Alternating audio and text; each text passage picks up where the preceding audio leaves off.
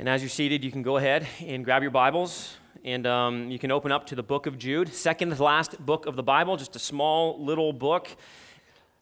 Almost every morning, weekday mornings, I listen to a podcast as I'm kind of getting ready to get out the door, doing a few things around the house, maybe even eating breakfast. It's a podcast called The Briefing, and it's run by a man by the name of Albert Mohler. He's the president of the Southern Baptist Theological Seminary, and the podcast essentially talks about current issues in the world, and it helps you view them through a Christian worldview, assess them, think about them, and process them, and just understand how the Word of God speaks to these things. I find it personally encouraging and helpful in my own spiritual walk, and just in how I'm viewing the world around me. But from time to time, something really just jumps off the page, so to speak, and really just rings true and is so fitting. And this week, as I was listening to this podcast, Albert Mohler brought something up that he had found in the New York Times and in some British newspapers, and I want to quote some things for you that I'm taking from him, and he's taking from some newspapers that are relevant to our text this morning. He quotes from the New York Times, and here's what it says. It says, "Visitors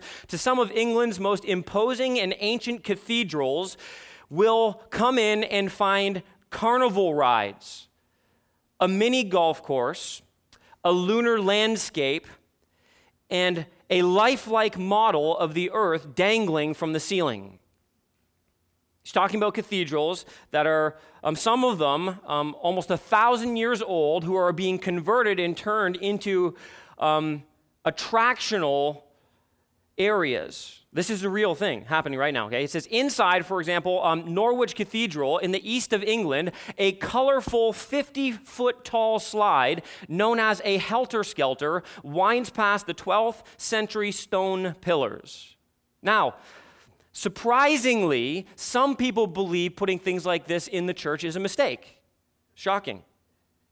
But the bishop of this one church in particular, Reverend Jonathan Merrick, delivered his sermon in this church, in this cathedral, with this slide called the Helter Skelter. He delivered his sermon when they put the slide in from halfway up the slide. And the bishop said this, just listen to the words, okay? You think that's strange, putting a slide in church, just listen to these words. Here's what he says as he's on the slide. God is a tourist attraction.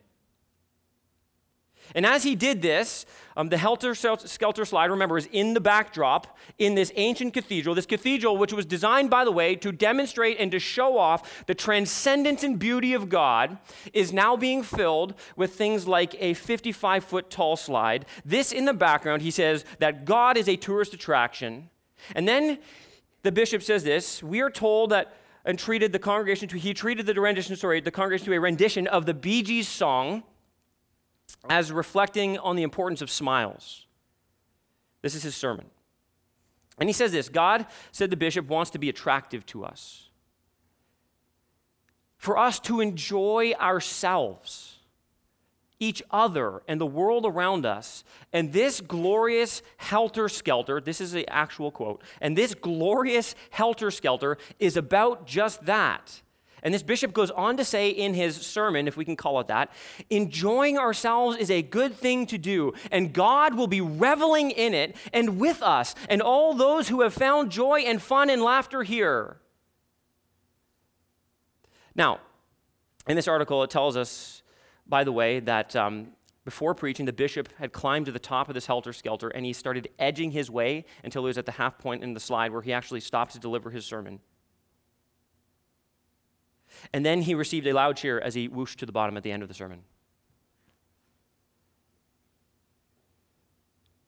Now, I hope the silence in this room is indicative of the utter shock and horror of what's taking place in something called a church. In something that is supposed to be done for the name of God, a place that is supposed to be housing the name of God and praising the name of God, and yet this kind of thing is sadly not uncommon in this day and age. And you say, well, why is this happening? And what's the point of even bringing this up this morning? Here's the point that I want to get to. Listen, belief leads to behavior, okay? Belief leads to behavior, but maybe more importantly and more relevant to our text this morning, behavior betrays our beliefs. The way we behave, the way we live, the way we act betrays what we truly believe about God. And so you see, putting something like a helter-skelter slide or a mini-putt course inside of the church as a means of attracting people and drawing people in and confusing the daylights out of people in terms of what it means to know God and love God and follow God is not indicative, listen, of simply just some practice that is offside. It's indicative of a full-scale belief system that is offside.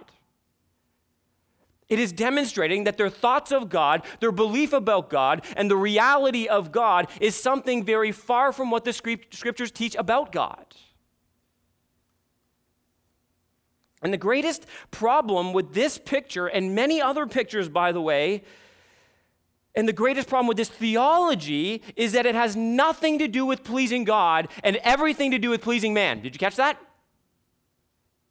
It wasn't about how we please God. It was about how we please ourselves. And when we please ourselves, then we can be assured that God is pleased too. You see who the priority is there?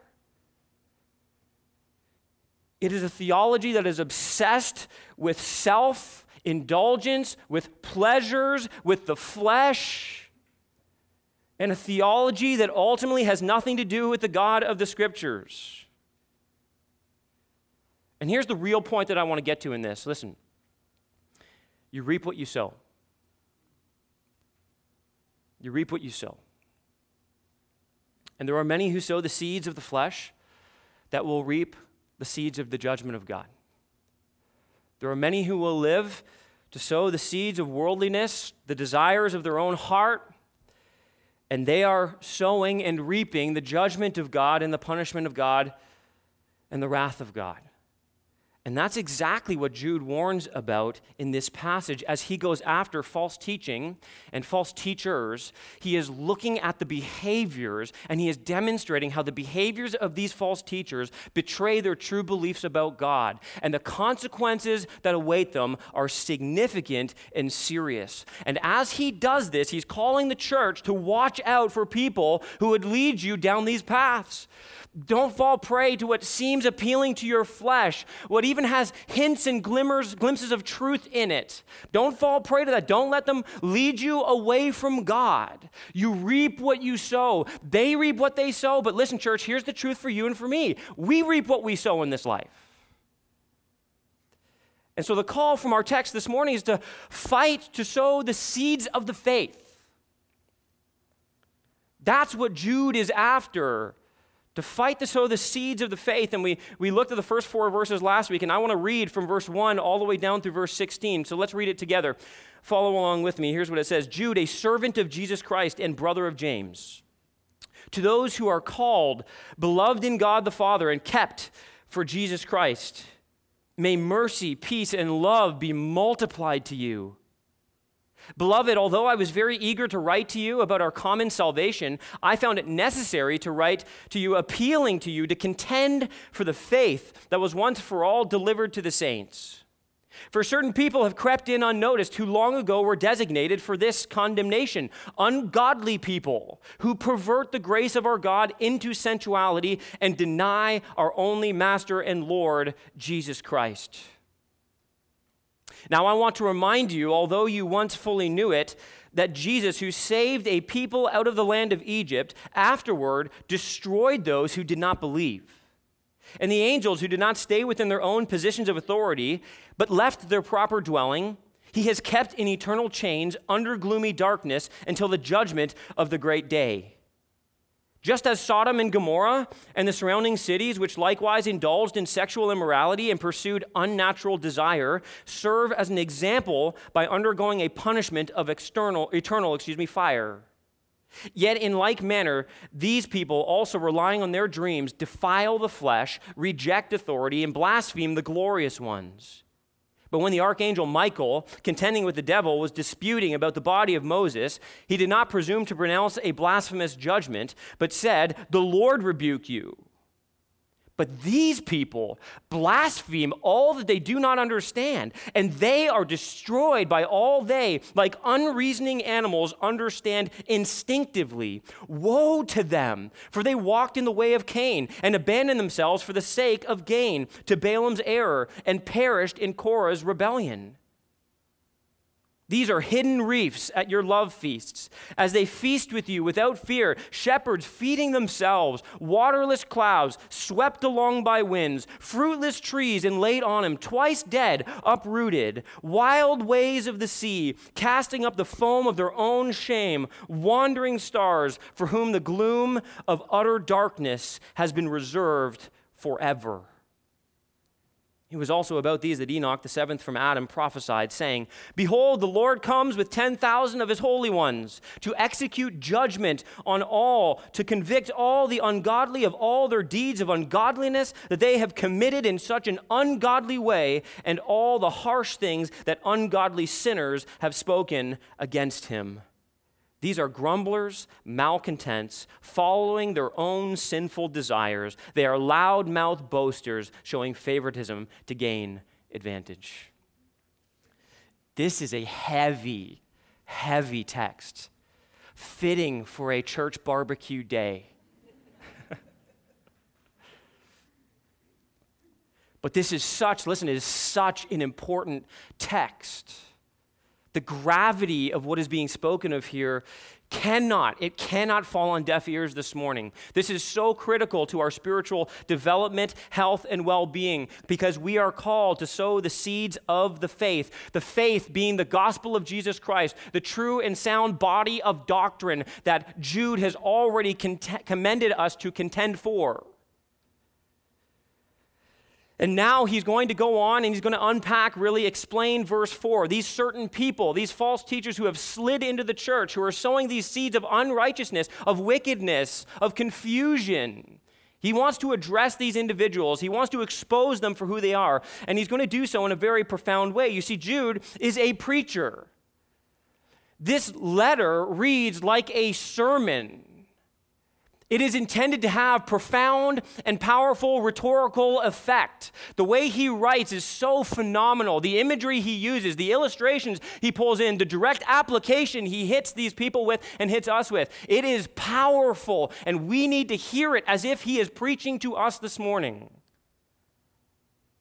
He looks at the present danger facing the church, and he relates it to past events, and what he wants to say is, listen, things never change, right? Things never change. It's always going to be like this. It's been like this in the past. It's like this today. It's going to be like this in the future. Get ready. False teachers are coming in. False doctrine is coming in. People who are going to promote ungodly behavior, they're coming in. Watch out for them, but here it is. Listen. Watch out you don't become like them or find yourself one of them. And so here's what he does first to help us sow the seeds of the faith. He gives us 3 events to evaluate. Christians must contend for the faith because the past proves that imposters will always be present. In this middle part of this letter, Jude is going to equip us in learning to spot them. But like I said, don't just kind of move past that, move deeper into it. More importantly, he's going to ensure that we don't become one of them. And so here's where he focuses first. He gives us an illustration, an event from apostate Israel. Apostate Israel. You'll notice how he begins in verse 5. He says, Now I want to remind you, although you once fully knew it, that Jesus, who saved a people out of the land of Egypt, afterward destroyed those who did not believe. Here he draws our attention to a picture of unbelief, but it's a fascinating picture to consider. You see, the first picture is meant to remind us that God's judgment will come, listen, even on those who once lived within the bounds of the assembly of God's people. The church, if you will, the community of faith. These were people, remember, who are recipients of God's grace. That's what he draws our attention to first. He says, don't you see? God had delivered these people out of Egypt. They had experienced God's grace. They had tasted and seen, listen, that the Lord was good. Look how good this God is. It was undeniable. They had seen it supernaturally. They were miraculously delivered from bondage. And Jude actually makes a stunning claim here. I don't know if you picked up on this, that way back then, during the exile, what they rejected was the ministry of Jesus. Did you see that? That's fascinating. It was the ministry of Jesus. By the way, the exile is paradigmatic in the Word of God. Throughout the Word of God, the exile is always used as a picture pointing towards the greater spiritual exile that all of humanity needs to experience in Jesus Christ. We need to be liberated from bondage. We need to be freed from the power of sin and Satan. And so here he actually says what they rejected was Jesus. They rejected true salvation. They experienced a physical salvation, but they were rejecting true spiritual deliverance. You see the point? So they appeared to be the people of God, but in reality, they were not the people of God.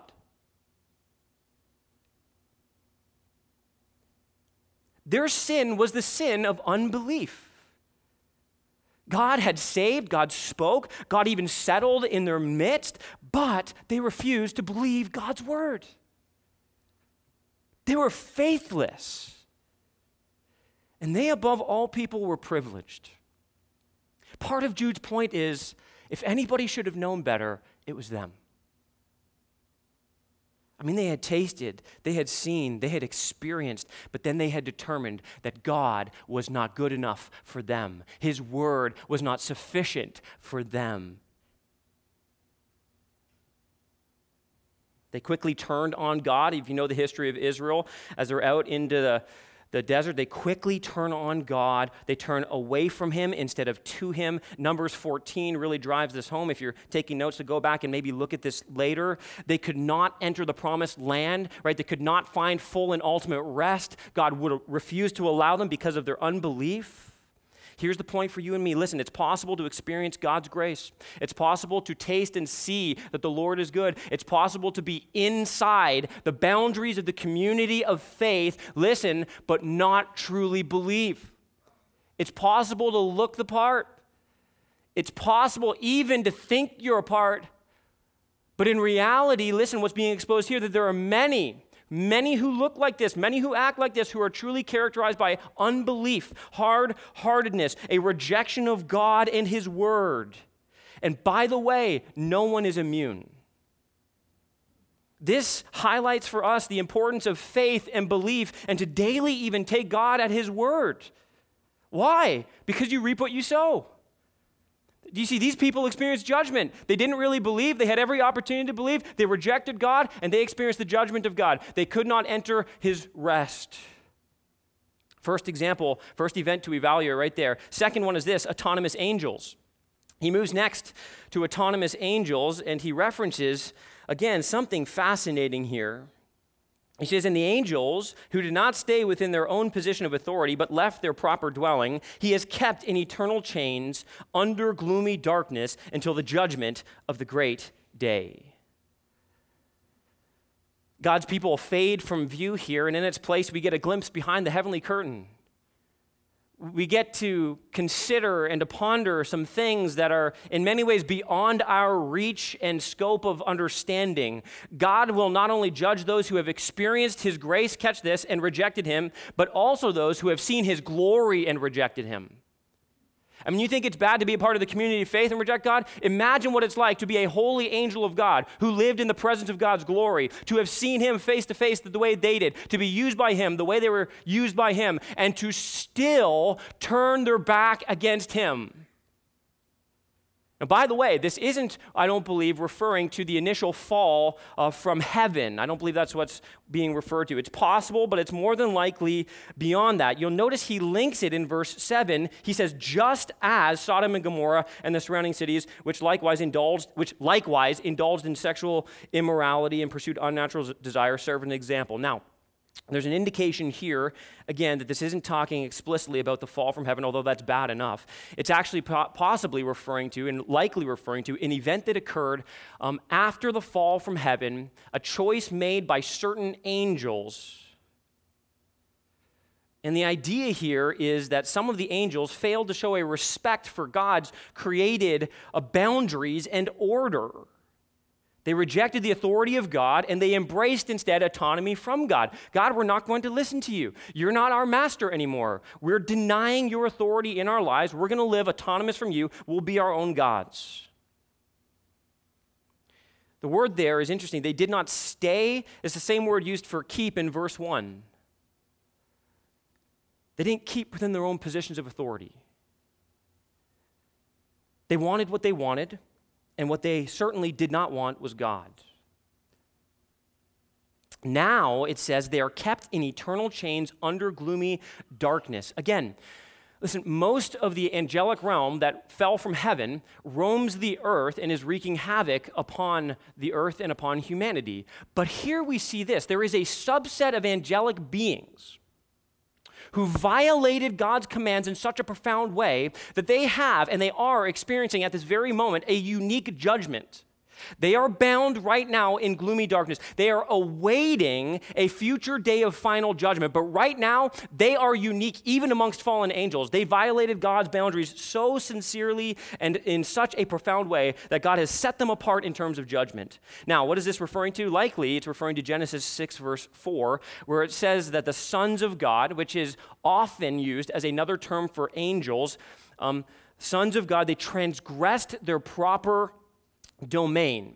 And what had taken place, what it appears taking place, and by the way, this is the ancient Jewish belief as well. If you read Jewish commentaries, this is what they believed happened. Some of these sons of God, these fallen angels, they ended up either possessing human beings or somehow procreating with humanity. And you see the idea there is this: they indulged their lust, they indulged their sexual desires, and they did so in such a way as to cross even the boundaries of species.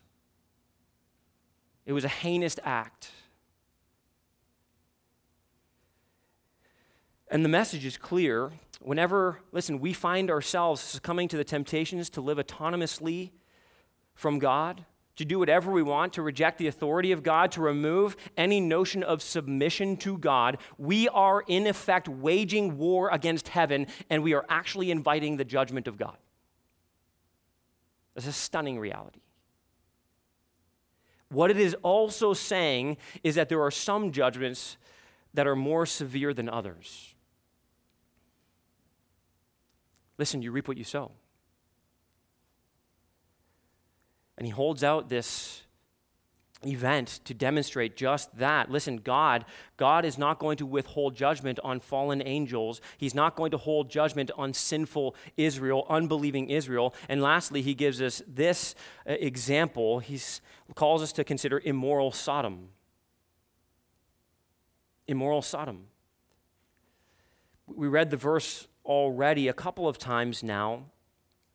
And again, just note this serves as an example.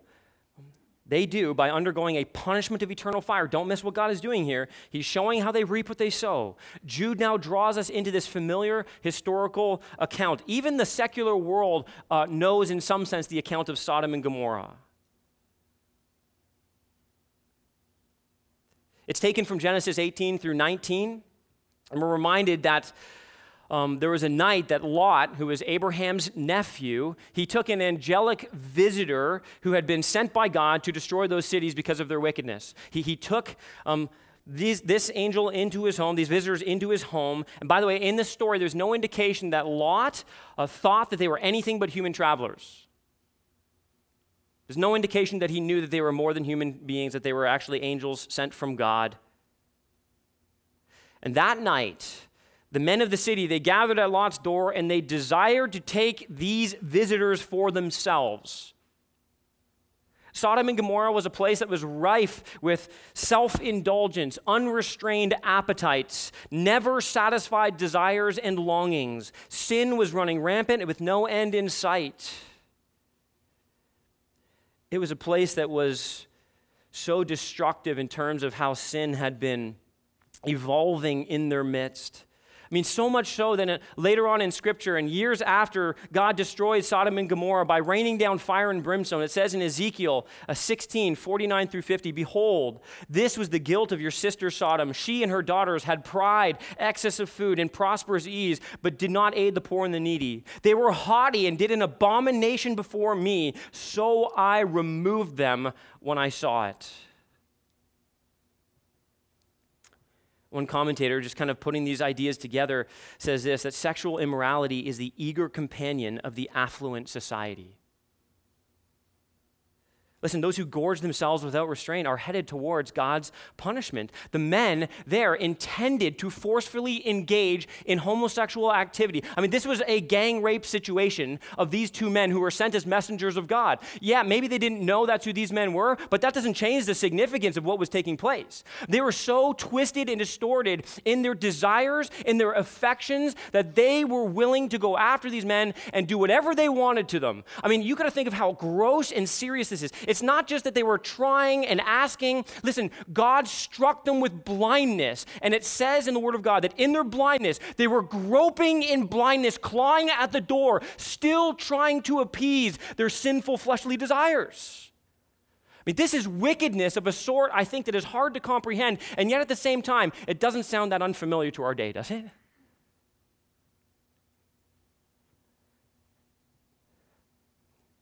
I mean, in their blindness and in their sin, they're screaming for more. It's not enough. I want what I want, and I'll do whatever it takes to get it. Listen, self-indulgence and sexual sin are hallmarks of a godless culture. They always have been and they always will be. Babylon in the book of Revelation is described by two dominant sins: greed and sexual immorality. It's amazing how those two things go together and they fuel each other. Self-indulgence. I want what I want. I deserve more. What's the point? The point is this: that there is no end to the wickedness of man. No sin he will not pursue if not given the chance. And you reap what you sow. God removed them, destroyed them, and that's why Jude says this in verse 8. Did you notice what he says there? He says, yet in like manner, these people also, relying on their dreams, defile the flesh, reject authority, and blaspheme the glorious ones. He now takes this example, he takes these events, and he draws these false teachers in their midst, and he pulls them together, and he shows us how they're actually one and the same. And interestingly, in verse 8, we see that it's not just what these men are willing to do, it's how they're willing to justify it. It seems that they're actually using God to justify their behavior, which actually ratchets up the intensity here and the seriousness of the offense. In like manner, these people also relying on their dreams. You see that? You say, what does that mean? Well, he could just be saying, oh, they're dreamers. They're just kind of doing whatever they want. More than likely, here's what's actually happening. These individuals are claiming authority from God. They're saying, God told me, I had a dream. You see, they're trying to root and ground their behavior and their theology in God's authority. Listen, it is always a red flag whenever somebody comes up and says, God told me, and what they say is not in the scriptures. It's a red flag regardless, okay? God told me I had a dream. I mean, you just get super careful when everybody does that. I mean, that's very hard to argue with, isn't it?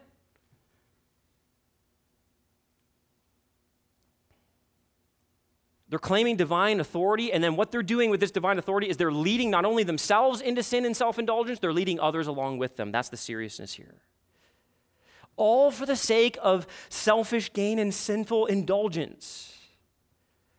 Here are the signs of a false teacher. Listen, this is what we see in these examples. Immorality, autonomy, a rejection of God's authority, and full-on apostasy. It's what they will secretly be, and it's what they will secretly encourage. They may look the part for a time, but inevitably these things come to the forefront. It's the mark of an unbeliever. It's the mark of a false believer. Eventually, you can't hide who you truly are. Eventually, these things, they bubble up to the surface. They show their ugly head, and they show you who you truly are. These kind of people will not obey, they will not submit, and they will not believe. It says here that they blaspheme the glorious ones. Again, this just heightens kind of the intensity of what's taking place. It's possible to see this as they're diminishing angelic beings, or they're speaking poorly, or they're trying to claim an authority over them. There's these kind of ideas. That's possible. I believe more than likely it's pointing to what the scriptures point to, is that the law of God was actually delivered by angels to Moses. And so those messenger beings sent by God deliver the law, and what it says, they're decrying and blaspheming these angelic hosts. Really what he's saying is this, essentially, if this is true, he's saying, listen, they are full on rejecting the word of God.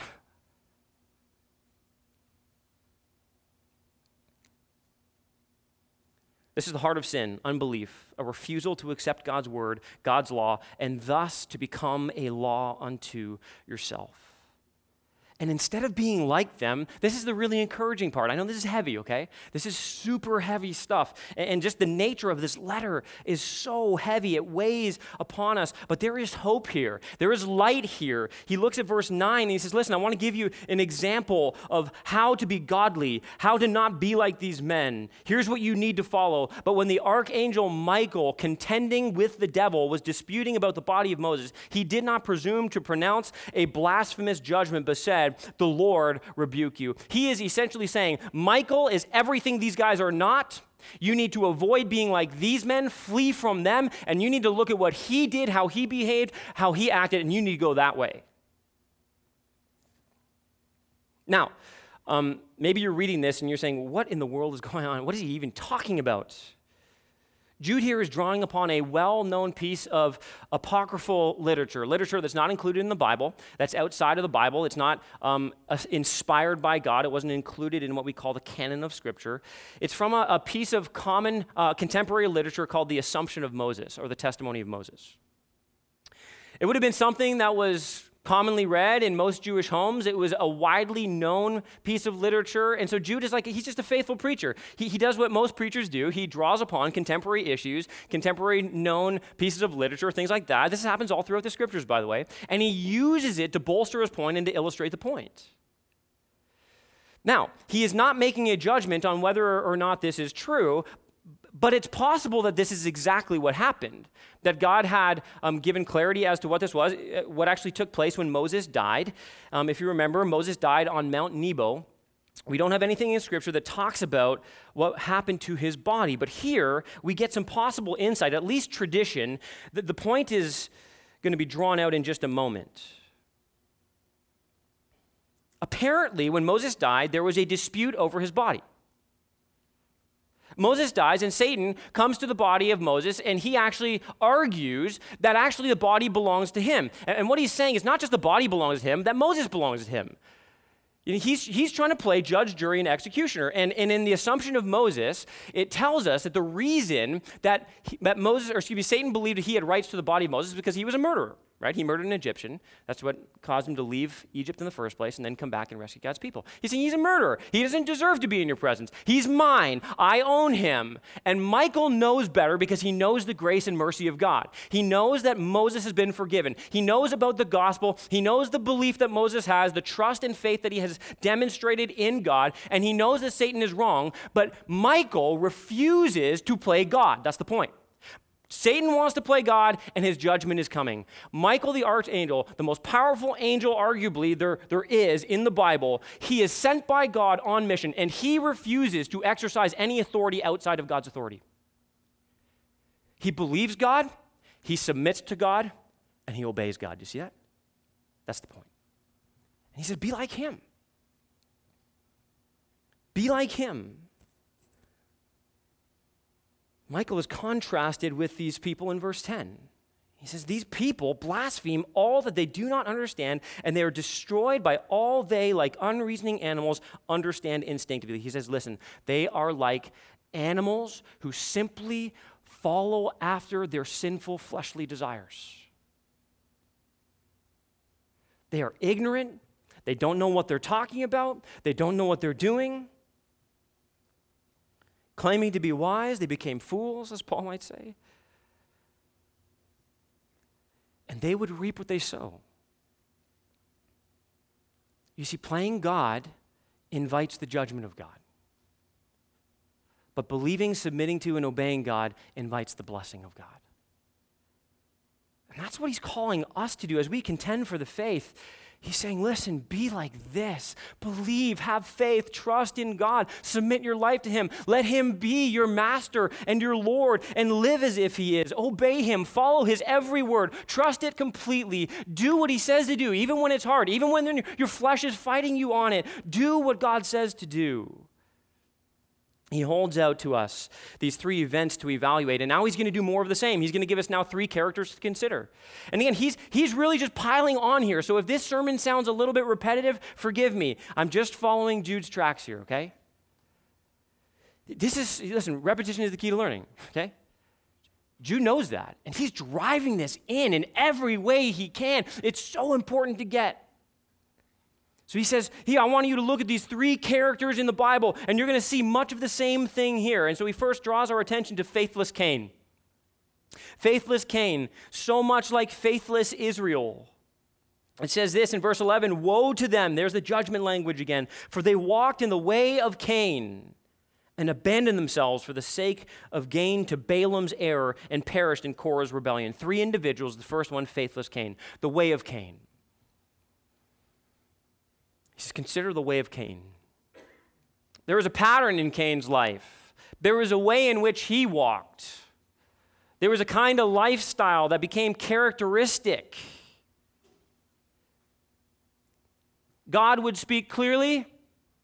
Cain would do what he wanted. And in Genesis 4, 3 through 7, I'll throw it on the screen behind me so you can just see this firsthand to see what he is referring to. Remember, people in the ancient world would have been familiar with this. Many of you are too. It says this, in the course of time, Cain brought to the Lord an offering of the fruit of the ground. And Abel also brought of the firstborn of his flock and of their fat portions. And the Lord had regard for Abel and his offering, but for Cain and his offering he had no regard. So Cain was very angry, and his face fell. And the Lord said to Cain, why are you angry, and why is your face fallen? If you do well, will you not be accepted? And if you do not do well, sin is crouching at the door. Its desire is for you, but you must rule over it. Jewish commentaries on the story of Cain and Abel regarded Cain as an example of unbelieving cynicism. All the way back into the ancient world, that's how they marked out Cain. Abel, on the other hand, is identified, even in Hebrews chapter 11, by his faith. He believes. He trusts God. He hears the word of God. He obeys. Cain is the exact opposite, and that's what Jude is honing in on. Cain, he before, by the way, he became a murderer. Just think about this for a second. God had given him a message. God spoke to him. God instructed him. God preached to him. God came alongside to him. God gave him every opportunity to do the right thing, right? He couldn't blame God. He heard. God taught him what was acceptable behavior, what was unacceptable behavior. He was accountable to the God who had spoken. And the fact that Cain committed a violent act of murder tells us that in the end, Cain had simply rejected God's word. I will not believe it, God. I don't care what you say. Your word doesn't matter to me. I will live however I want to live. And there were consequences for that action. Cain became a wandering fugitive for the rest of his life. God had mercy and grace on him, but there were significant consequences for him in his life. His shame would follow him around. He's used as an example because he had God's word, and he simply decided to do whatever he wanted. Listen, my heart, this pains my heart because this sounds like so many people who call themselves Christians, doesn't it? Like we have God's word. God has spoken. God is speaking. People hear this all the time. They read it. They look over it. They consider it. They sit in churches. They listen to things on the radio or on the internet. They hear God's word, and then they choose to take God's word and to chuck it on the ground and do whatever they want. They don't care about God's word. They act like they do. They pretend like they do, but they don't. Their life betrays what they truly believe. God's word isn't important. God's word isn't the authority. God isn't who he says he is. God doesn't care about sin. God doesn't care about how I live my life. That is a falsehood. That is an error. That is deceptive. That is of the devil. God cares because he cares about his glory.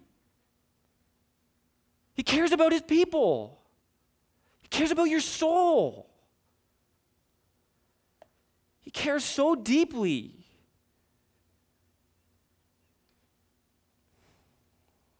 You can't pick and choose what's convenient in the Word of God, okay? You just can't do it.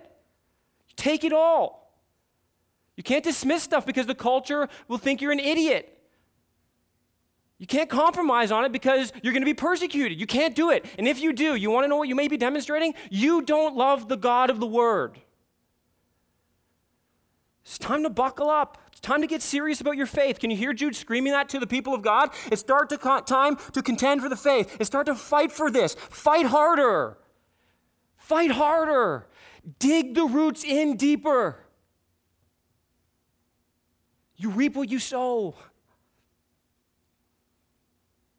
He looks at greedy Balaam. Greedy Balaam. Again, Balaam, another famous figure in the Old Testament, a prophet, spoke the word of God. And by the way, he's going one step further here. He's escalating things, okay? He goes one step further from Cain, he who knowingly rebels, right? But by the way, Balaam knowingly rebels, and then he encourages others to do so as well.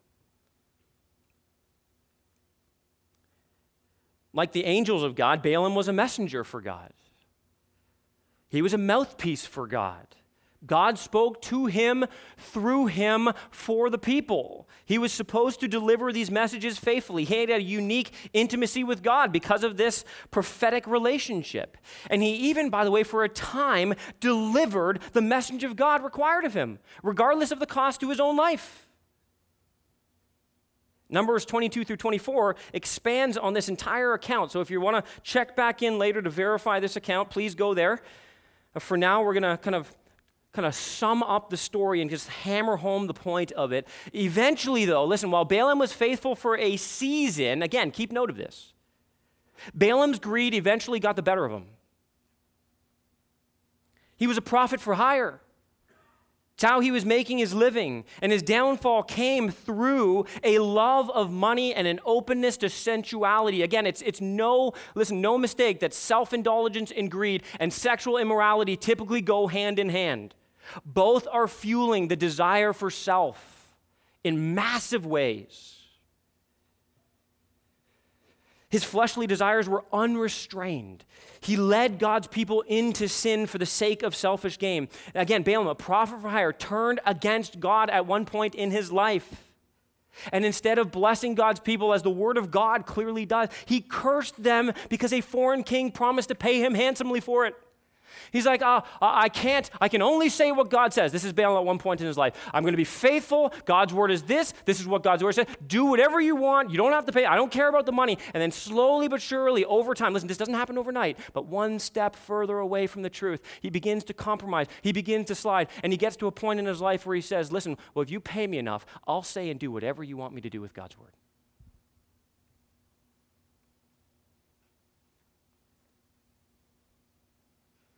God's response? Well, interestingly, by the way, here's exactly what he told God's people to do. He reversed his position in counseling them towards blessing, and he counseled God's people to engage in orgies and sensuality with the foreign women of Midian. He threw God's word out the window. He taught what would satisfy the people and their fleshly desires. And he did so to top up his own bank account. And the consequence was this, listen, that he would be wiped out by God's people while living in the midst, where he chose to live, in the midst of a godless, greedy, sexually immoral city. God would send his people in to exact judgment. Balaam was living in their midst, and every male was wiped out for their sin, including Balaam. You reap what you sow. And then he gives us this last example of prideful Korah. Prideful Korah, another picture of autonomy, faithlessness, self-indulgence. Another famous Old Testament story, and this, by the way, is the culmination of his argument. He saves this for last because he wants it to pack the most punch. He moves to the partial obedience of Cain, the subtle undermining of Balaam, and now into full-scale rebellion and revolt by Korah. It's a story that's found in Numbers chapter 16. Korah was a leader in the people of God as they wandered in the wilderness. And what he did was he rallied other leaders together, and he instigated a full-scale revolt, which actually ends in total judgment. he gets this bright idea into his head that Moses shouldn't be the leader of God's people. The one who is chosen by God, the mediator between God and his people, Moses, he is rejected by Korah. He thinks he's better than Moses. He believes that he ought to be the one leading the charge. So he goes and he stirs up the other leaders and says, hey, how about we take charge here? We don't got to listen to Moses. Now listen, what he's saying is this. It's not just we don't have to listen to Moses, we don't have to listen to God. That's what he's saying. Moses is the representative of God. He's like, we don't need this. We can do this. And so they challenge the leadership of Moses and challenge the leadership of God, and they set this whole thing up where they say, well, let's let God choose whom he has chosen to lead. He's thinking pretty highly of himself. This is a dangerous game to play. And he's standing there with 250 people that he's rallied together, and all of a sudden, the judgment of God falls upon him, and the land opens up like a giant mouth and swallows him and the 250 people that he had rallied against Moses and against God himself. Swallowed them whole and closed up behind him. That's a powerful statement. Right, well, maybe just an earthquake conveniently hit. It's the judgment of God, supernaturally. And the point is so profoundly clear. Rebellion against the Lord will end in destruction. Listen, just hear this. Rebellion against the Lord will end in destruction. It will. It doesn't matter what you think. It doesn't matter what you want to believe. Rebellion against the Lord God Almighty, the creator of heaven and earth, the sole authority in the universe, will end only in one place, and that is total and utter destruction and punishment.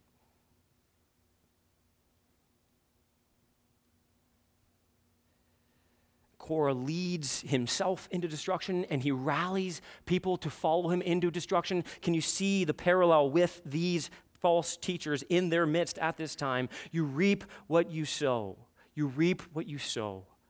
And the call of Jude is this to the people of God: get on your feet. It's time to fight. Contend for the faith once for all delivered to the saints. Contend earnestly lest you follow them. Contend earnestly lest you become one of them. And he leaves us then with this: three principles to ponder. Three principles to ponder. And again, there's going to be virtually nothing new here that he says, but let's just see how this unfolds. The first principle to ponder is this: listen, sin is subtle. Sin is subtle. Look at verse 12. He wants you to see the subtleness of how this happens in terms of how false teachers sneak in, but in terms of how sin creeps into your midst. These, he says, are hidden reefs at your love feasts. Love feast was possibly, likely, a gathering that they had as believers where they would eat together, a very intimate setting, as friends and family members in the church, likely celebrating the Lord's table together, possibly. At the very least, listen, it was intimate, it was personal, it was Christian fellowship at the max where they were celebrating God. And here these false teachers are sitting at the same table, saying they love the same God, acting the part, playing the part with them. You see how subtle this is?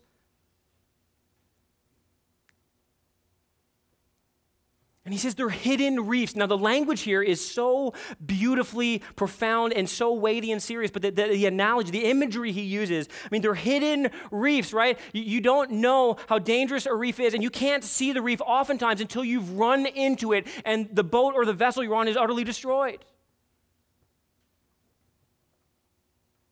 They feast with you without fear. They're in your midst, and they're not worried about being found out. They have slipped in. They have pulled the wool over your eyes. This is the idea here. They're so deceptive. This is the nature of sin. It's so deceptive, it creeps into your life, and you don't even see it. You don't even realize it's there. You're going along like everything's fine. And Satan's pulled the wool over our eyes sometimes. We can't see. He reaches back into Ezekiel, this powerful image. They feast with you without fear. Shepherds feeding themselves. There's the motivation. There's the intention. It's all about me. It's all about me. It's all about me. It may seem like it's all about you, but it's not. I will take advantage That's a bad analogy because he's talking about leaders. They're there and they're going to take advantage of the people. They're going to fleece the sheep, right? The sexual immorality is going to be pervasive. They're going to use the people of God for their own sexual appetites. They're going to steal from the people of God to line their own pockets. It's all about them. It's all about them. That's the idea here. No fear. They're like waterless clouds, swept along by the winds in a dry and arid climate. You see a cloud coming, and you're like, good, we need rain. It's life-giving, but they're like a dry and waterless cloud. I mean, it seems like it should have rain. It's coming our way. It gives the appearance of bringing life-giving water, but in the end, it's swept away, and there's no life to be found there.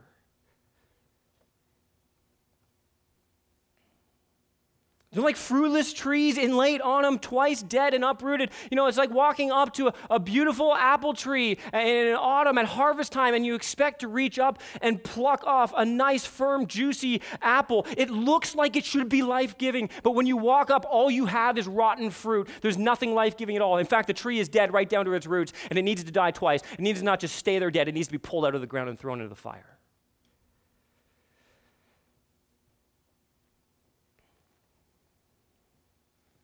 They're like wild waves of the sea, casting up the foam of their own shame. These beautiful waves that wash up under the shore, but they're filled with polluted foam and dirt and garbage, and they leave nothing but garbage and filth in their wake.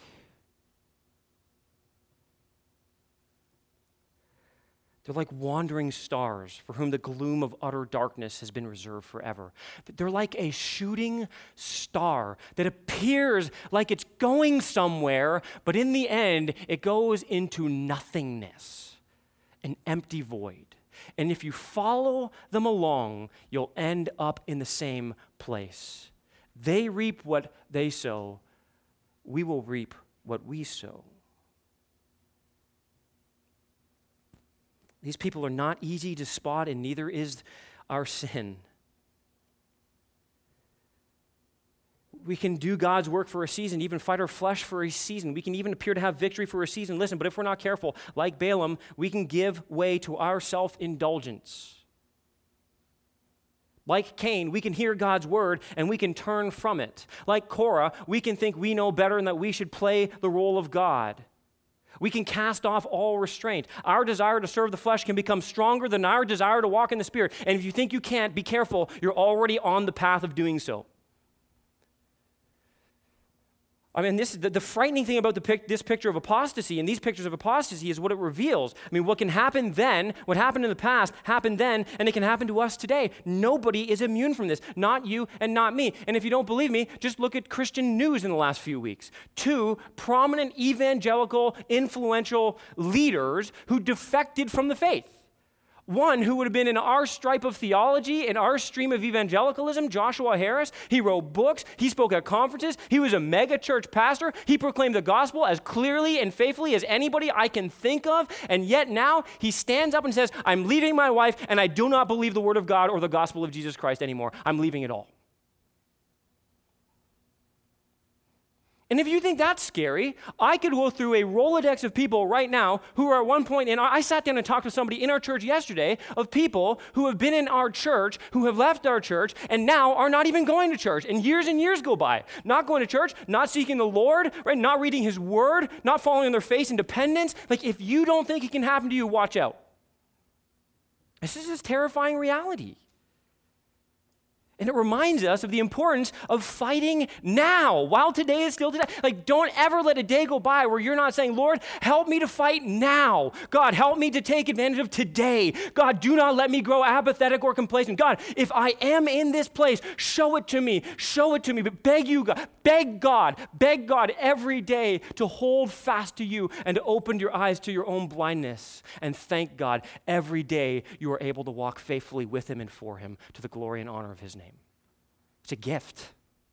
It's a gift.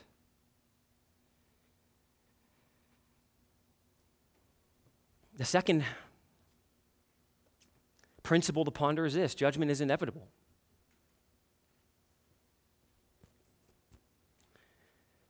And here Jude, the preacher, quotes from another well-known piece of contemporary Jewish literature to illustrate and prove his point. Now, we have no record of Enoch's prophecy. He quotes from Enoch, from the book of First Enoch, again, apocryphal literature that he's not trying to suggest is scriptural. He's not saying that what he's going to quote is untrue. In fact, everything he says from the book of Enoch can be substantiated in other places in the Word of God.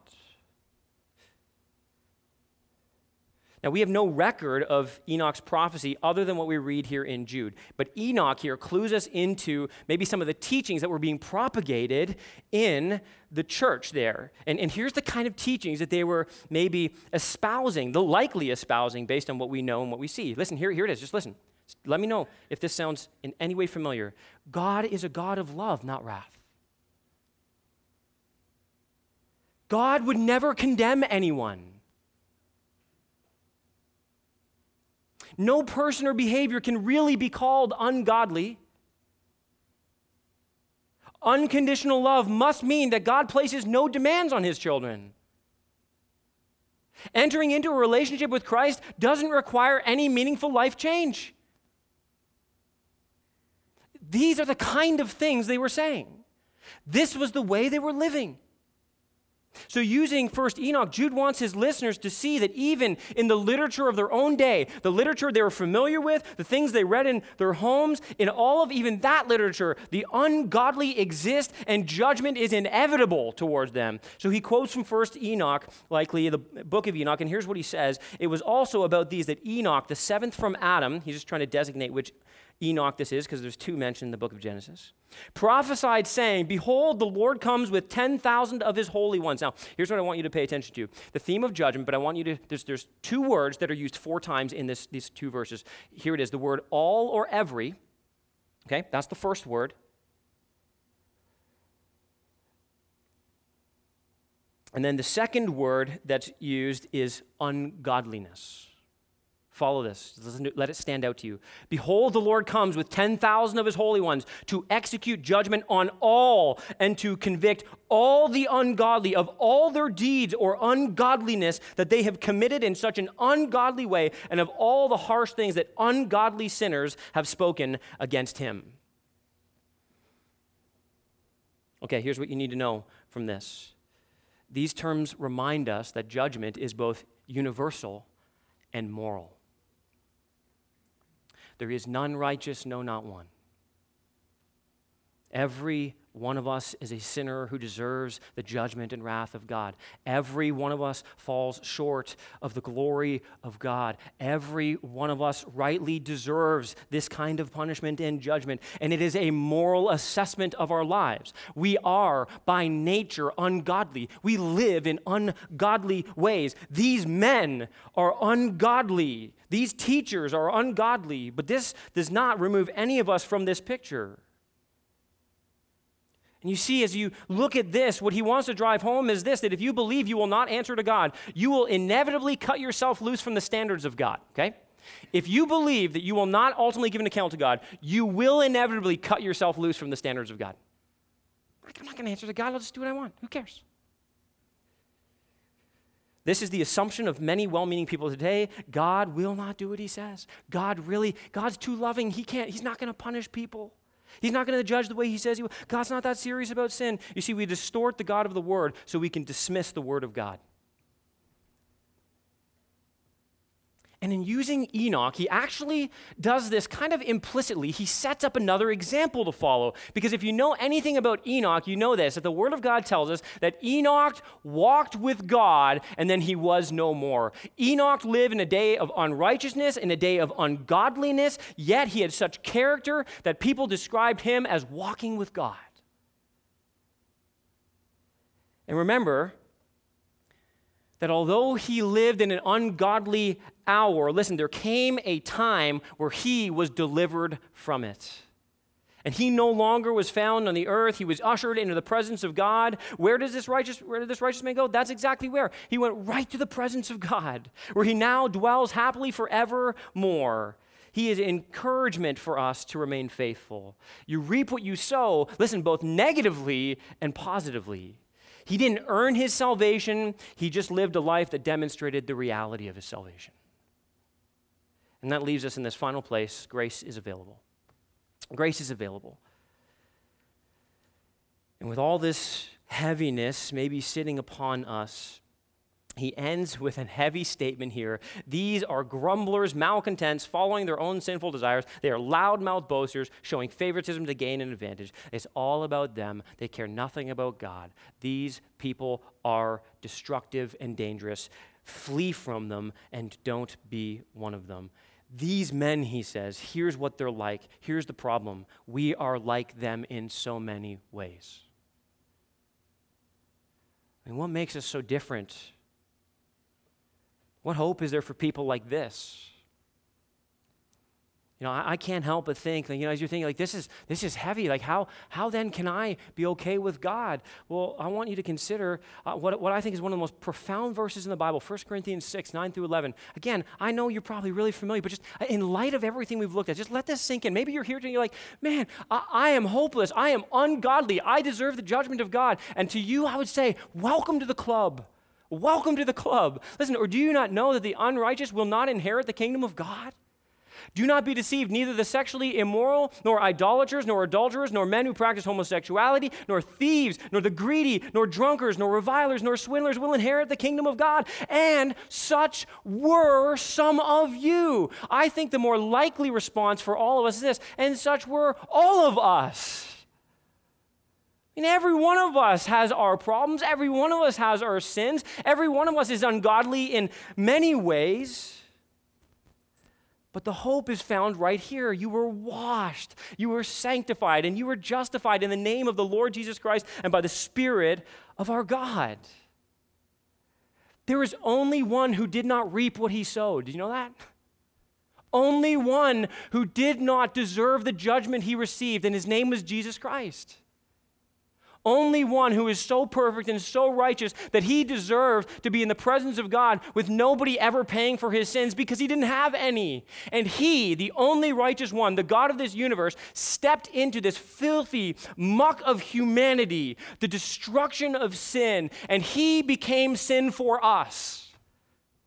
He hung, he died, he suffered. He took upon himself the judgment of God, unleashing the fury of his wrath upon his own son. Jesus, in our place, says, I'll take it all. I'll take what I don't deserve so you can have what you don't deserve. Grace, grace, grace. Listen, justice and wrath need not fall on you.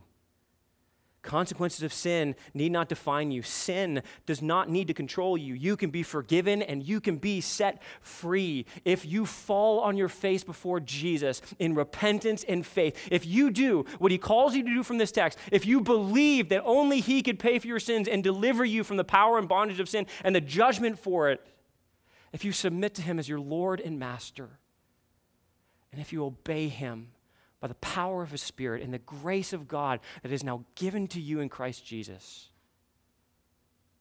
then you can have a life of meaning, purpose, and joy with your Savior. Joshua Harris, this once influential teacher of God's Word, once influential evangelical leader, author, I was watching a Q&A. So one of the small group leaders in our church sent me. We were talking about this earlier, trying to figure out what do you do with a guy like this? I mean, by the way, this is nothing new. This is nothing new. Every year that goes by, I could point to somebody like this. Every year. So what? I watched a little video of John Piper talking. He was asked this question, what do we do with a guy like this? And he just went through a list of people like, look, there's nothing new. And at the end of it, what he said was just so profound. If you're looking, he's like, man, this guy, he's going straight to judgment, straight to hell. You know what he says? He says, maybe you think that even about yourself. Maybe you think that about people in your life, right? They're so far gone. I've tried to preach the gospel. There's no hope for them. John Piper, he said this so profoundly. He said, you know what? It's not over yet. It's not over yet. There's still time. There's still time. This is not the end of the story. Listen, the prodigal son is a story of someone who was with the Father, left and came back again. If that's you today, maybe God is calling you and he's saying, it's not over. The story's not over. It doesn't have to end in judgment and condemnation for you. Jesus can take it all. Come to me today and I will welcome you with open arms. if you have a child who is far from Christ, if you have a loved one who is wandering, listen, it is, some of you are testimonies of this today. You're here because you know it wasn't over for me. Listen, don't give up hope.